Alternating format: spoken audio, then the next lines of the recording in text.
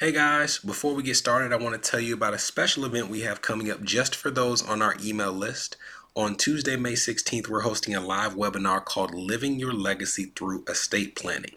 We're going to be joined by attorney Jennifer Williams. She's the founder of Cedar Counsel, and she'll be sharing with us all of the important factors that go into the establishment of things like your will, your advanced medical directives, and all the things that we should be thinking about, but we just don't when it comes to making sure that we're leaving behind the right legacy. If you have not drafted a will or your advanced medical directives, or if you've had major life changes since you've drafted these documents, you will want to attend. You can RSVP by hitting the link in our show notes, or you can join our email list at newmoneynewproblems.com/podcast. You definitely want to be on that list because we're going to do many events like this in the future, but we're only going to make sure that we get that invite out to the people who are following us on a weekly basis. So be in that number, hit the link in the show notes, or go to newmoneynewproblems.com/podcast to join the email list. And we'd love to see you as well on Tuesday, May 16th. Let's get some money. From New Money, New Problems, it's the New Money, New Problems podcast, a show for successful professionals searching for the tools they need to navigate financial opportunities and obstacles they've never seen. Negotiating compensation, purchasing your first investment property, helping your family with money, the highs and lows of entrepreneurship. New Money brings new problems that require new solutions. Join us as we work through them together. I'm Brenton Harrison, and this is the New Money, New Problems podcast. Hello, my name is Brenton Harrison of New Money, New Problems, and your host for the New Money, New Problems podcast. I hope you've enjoyed the last few episodes where we've talked about certain investing principles, and I've been building you up, whether you knew it or not, to this episode by starting with the value of saving money consistently, which is what we covered when we talked about dollar cost averaging. The premise being that if you put the same amount of money into the market every single month, you give yourself a higher opportunity to get the lowest average price of the investments that you're purchasing. We also talked about risk tolerance and covered how while there are periods where you don't want a ton of volatility, such as if you're a few years removed from having to make a large purchase or from retiring, there are also periods where just because the market goes down, you don't want to run for the hills. The example we gave is if you have 20 or 25 years until you need the money, you can't want to pull out of the market every single time your account goes down. And those were primer episodes for this one, because in this episode, I gave you a little bit of clickbait, but it's true clickbait that says, believe it or not, for long-term investors, there can be benefits to periods where the stock market goes down. But we'll get to all of that information, and I'll tell you where this came from. I've been doing YouTube videos for a number of years, and about a year or two ago, there was this period where there were all these quote-unquote financial hacks that were being shared on TikTok and Facebook and Instagram, and we did a series at that time where we talked about dispelling some of the media myths or money myths that you saw online. I'll put a link to that playlist so you can see some of them for yourself. We're going to re-record some of them in podcast format as well over the next coming weeks. And in that series, I pulled up a number of different social media posts that you saw online about the subject of the day. And one of the ones we did was the fallacy behind how people project their investment returns over a long period of time. If you're following along with me on screen, you're looking at a tweet which we've de-identified that says, and I quote, "Between the stimulus checks, 3 years of child tax credit, and compound growth so far, my kid will have an invested net worth of $10,000 by the end of 2021. This was posted in 2020. And I'm continuing, as long as it stays invested, when he's 65, this $10,000 alone will be $5.4 million. His retirement is set and he is only 23 months old. Now, this is wildly inaccurate, but I'll tell you where this comes from. Many times when you're trying to project how much you need to put aside for retirement or how much you should invest on a monthly basis, you use an investment calculator. And when you use an investment calculator, it asks you certain things like how much money you're starting with, but it also asks you what is the rate of return that your investment is going to receive over a period of time. Now, the problem with this is you cannot know what the future investment return would be. I can promise you, if I knew what the investment return was going to be every single year on January 1, I would not be taking my time to do this podcast or working at all. Instead, you have to either use certain things like what are called Monte Carlo simulations, which is too complex for what we're going to do today, or you can use the same return every single year. And that is what most investment projections do. Whatever return you put into the projection, it assumes you receive that same rate of return no matter what every single year. Well, that's not how the market works at all. But what many people repeat when they talk about the stock market is, hey, over a 10-year period, if you just put your money in the stock market, it averages 8% or it averages 10%. And it is true that over the history of the stock market, if you look at rolling 10-year periods, it may average 8 or 10% or so. But if you're like me and you stumbled over those mean median mode lessons in school, you at least know that averaging a certain rate of return is not the same as receiving it every single year. If I said that I have a 5% static rate of return, I get a 5% return every single year. But a 5% average could mean that I got a 30% return in a banner year and the next year followed it up with a 20% loss, but it still averages out to 5%. Average static returns do not change, average returns do, and the difference between the two can lead to wide gaps between an actual investment return. If you're following along with us on screen, and we'll put a folder that has links to all of these pictures, what you're looking at on the screen is a table that shows you the returns of the S&P 500 from 2001 to 2010. And the reason that I picked this was one of the worst periods of returns in terms of rolling 10 years that you'll find for the stock market during that period of time. In 2001, there was a loss of about 12%. In 2002, there was a loss of over 22%. And in 2008, there was a loss of negative 37%. So there were some huge years in this market where there were losses that dragged down the average of the S&P 500 during this period. And if you look at the actual return, the average return over that 10-year period, it was 3.63%. And what we've done is we've assumed that a person put $10,000 in the market starting in 2001, and we're going to compare the return that they would receive if they got the average return, the way the market actually moved during that decade, as compared to the consistent return, where they get 3.63% every year.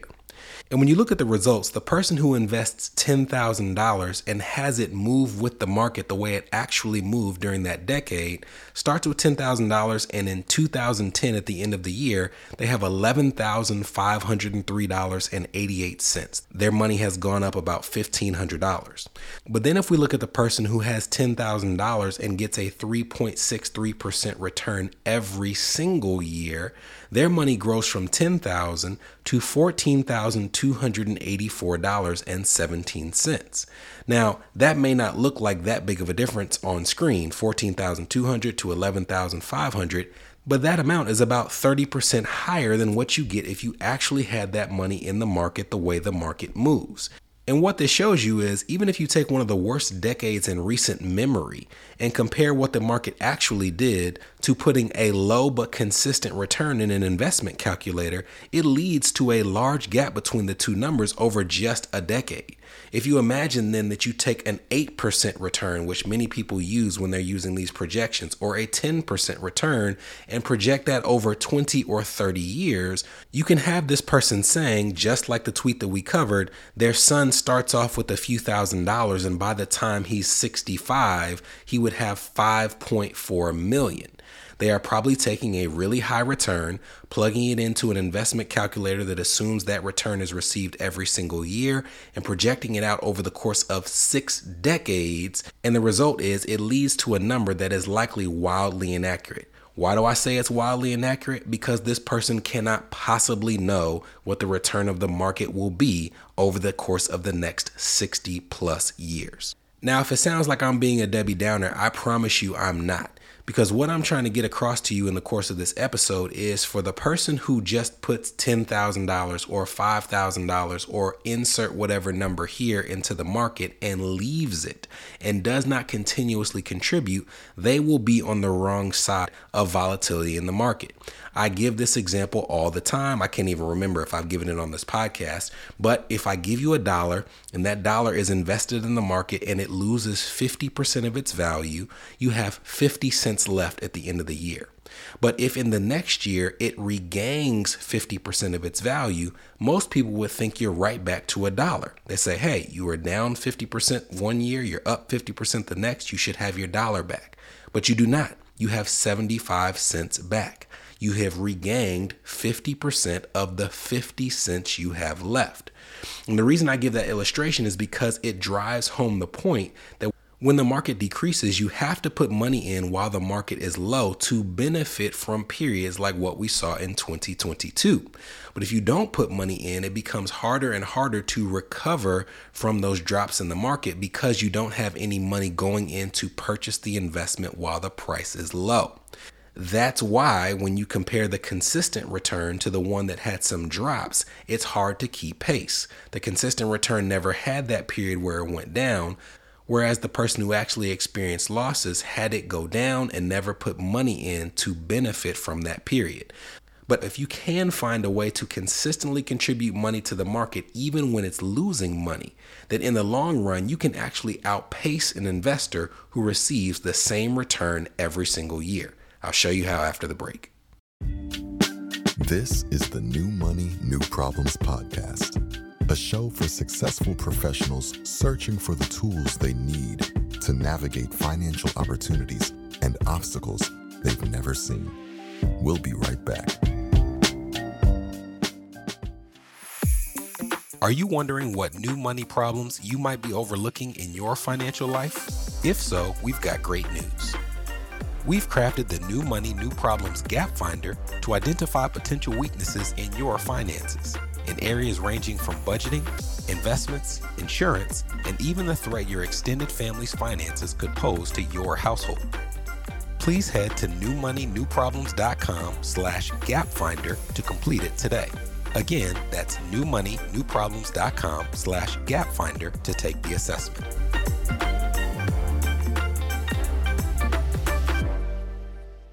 You're listening to the New Money, New Problems podcast. Subscribe now at newmoneynewproblems.com. Welcome back. Before the break, I intimated that there can be periods where a person who loses money but continuously contributes to the market can outpace the returns of a person who gets the same positive return every single year. And that might have sounded crazy, but I'm going to prove it to you.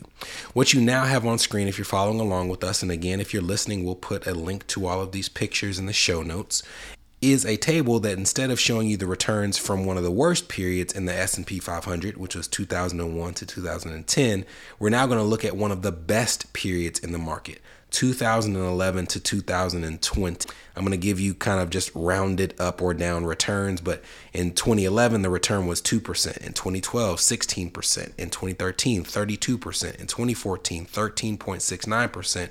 It goes on and on. As a matter of fact, from 2011 to 2020, the only year that the market went down was 2018, where it lost 4.38%. So I thought this was a good opportunity to show you the difference between a consistent return where you get the same thing every year versus the return of an investor who experienced that drop in 2018. So what we have on this spreadsheet is on the right, we have a person who gets what is the average of this 10-year period, which was 14.49%. We're going to assume they get that every single year. There's no rising and falling. Every single year, they just get 14.49%. We're going to compare that to an investor who gets the 14.49% average by having money in the market the way that the market actually moved throughout that decade. But instead of doing what we initially did in our example by giving them $10,000 and plopping it in the market and assuming that they never contributed again, we're going to start them at $0 and we're going to assume that they contribute $500 every single month. So they're starting from scratch, but they're going to put money in no matter what. Now, the person on the right They get the benefit of having that consistent return of 14.49% every single year, and their $500 monthly contributions over a decade leads to, at the end of 2020, a balance of $133,418.34. So $500 a month in a decade gives them over six figures in their account if they got the same return every year. Conversely, if we look at the person who puts $500 a month into the market the way that it actually moved, they get the highs where the money was going up and up and up. And then they had the loss in 2018 where the market went down a little less than 5%, but they were still putting in their $500. And what you find is that at the end of that decade, as compared to the consistent return that had just over $133,000, our investor who had money in the real market has a balance of $140,004.39. They are a little under $7,000 above their peer, even though they had a year where they lost money. Now, there are a couple of reasons why this is the case. The first is the person who had the money who got the same return every single year gets the same return every single year of 14.49%. And while that's really strong, if they had their money in the market, there would have been years where they surpassed that return. As a matter of fact, in 2013, the market did 32%. In 2017, it did 21%. In 2019, it did 31%. In 2020, it did 18%. So that would be one reason why they benefit from those actual larger years, and they would have more than what you would have in an investment projection. But the other reason is because in 2018, when the market went down, the prices of the investments they were purchasing went down as well, and it allowed them to take the same amount of money but buy more shares for that investment than they would have been able to had the price continuously climbed as it had throughout the rest of the decade. So it's a small sample size, but hopefully it shows you the shortcomings of an investment projection, but also the wonderful power of dollar cost averaging and putting money into the market consistently and not worrying about the returns when you have 1 year or 2 years that seemingly knocks you off track. If you can focus on the habit, then in the long run, some of those years may be the best thing for your portfolio, even though it may not feel like it right now. And that's what I'm trying to teach you. I'm trying to teach you behavior. I'm trying to teach you logic. I'm also trying to teach you how to evaluate. Because again, there are periods where volatility is not helpful. And it is no fun to watch your money go up and down. But if you compare the behavior of investing consistently with the knowledge of your risk tolerance so that in the long run, you're not invested in something that does not meet where you need to be, then you can make sure that you're well positioned for future growth, even in spite of a negative return in the here and now.